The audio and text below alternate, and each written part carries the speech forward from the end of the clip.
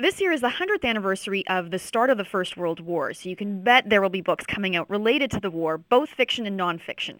That includes Jennifer Robson's debut novel, Somewhere in France. I really enjoyed it. Very much reminds me of season 2 of Downton Abbey.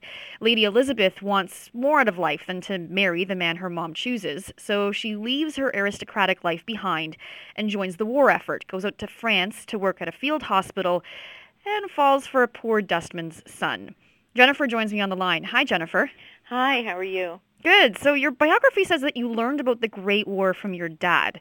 Was this when you were younger? It was.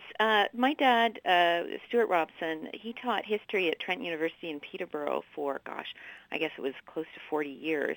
He's retired now and he's living in Victoria. But it was a topic of conversation at the dinner table.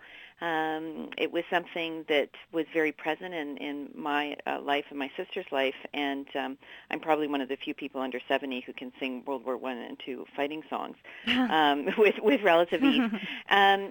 But it was a topic of fascination for me from when I was very young, and it continued. I worked as a guide at the Canadian National War Memorial at Vimy Ridge in my late teens.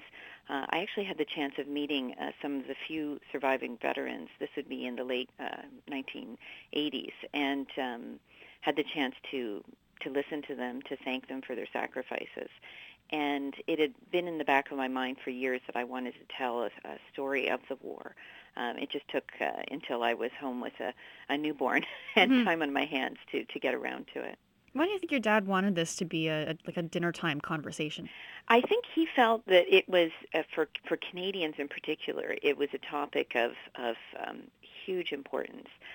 We were a really young nation at the time of the war. We were a small nation, and we lost many, many thousands of men. I think it was something close to 67,000 Canadians were killed in the Great War, which was something like 1% of our population at the time. That had a huge effect on our country, and even today, I suspect it's something it's built into our DNA as Canadians, I think. And so he wanted me to be aware of it, and I in turn would like to make sure that it's a topic that's not forgotten by as many people as possible. You got a lot of details in the book about wartime injuries and surgery. What kind of research did that take? It took a fair amount of research just through, I found a number of medical kind of texts and treatises from the time on how they were treating these appalling new injuries from shell fire, machine gun fire, even the terribly, barbed wire, which was really like knives strung together in pieces of wire. And then I followed that up. One of my cousins is a general surgeon. His wife is an anesthesiologist.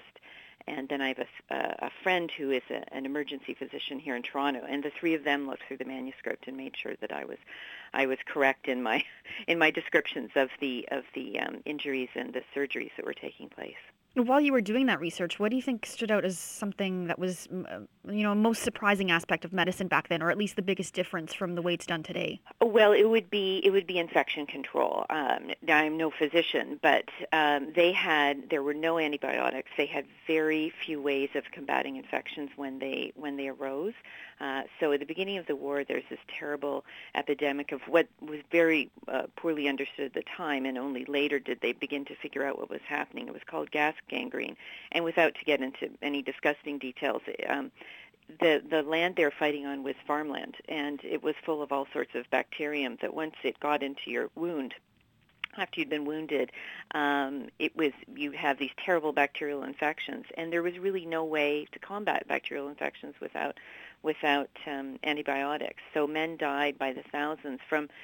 Quite often, it could be just a cut or a scratch that they'd got in the course of battle, and it was only later in the war that they figured out through just rigorous infection control, disinfectants, and then they would just have to be, really excise a lot of.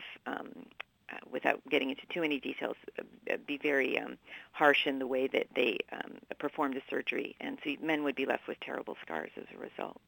Of course, there's a love story going on in the book as well. Mm-hmm, of course, yeah. Yeah, and I've read so many wonderful books about wartime love stories. What do you think it is about the two? War plus love that just makes it so, I would say, heartwarming. I think there's that feeling when you're drawn into the middle of a war that every day can be your last. And I think that's the case for the two characters that I portray. There's Robbie, the combat surgeon, and Lily, who becomes an ambulance driver. And while they're not in as much direct danger as a soldier standing in the front lines, there's perpetually the danger of shell fire falling and obliterating them, and it happened regularly to many of the frontline field hospitals, and also of the lines being broken in a push by the enemy and of being captured. So with that in the back of your mind, every day might be your last. It adds a certain kind of urgency to your feelings for the other person, I think, and I think maybe that's why, I felt there was a sweetness to their romance that there might not have been otherwise, and it certainly hastened things. There's that feeling that if I don't make my feelings known at some point, when will I have the chance? Jennifer, thank you so much. You're very welcome. Thank you.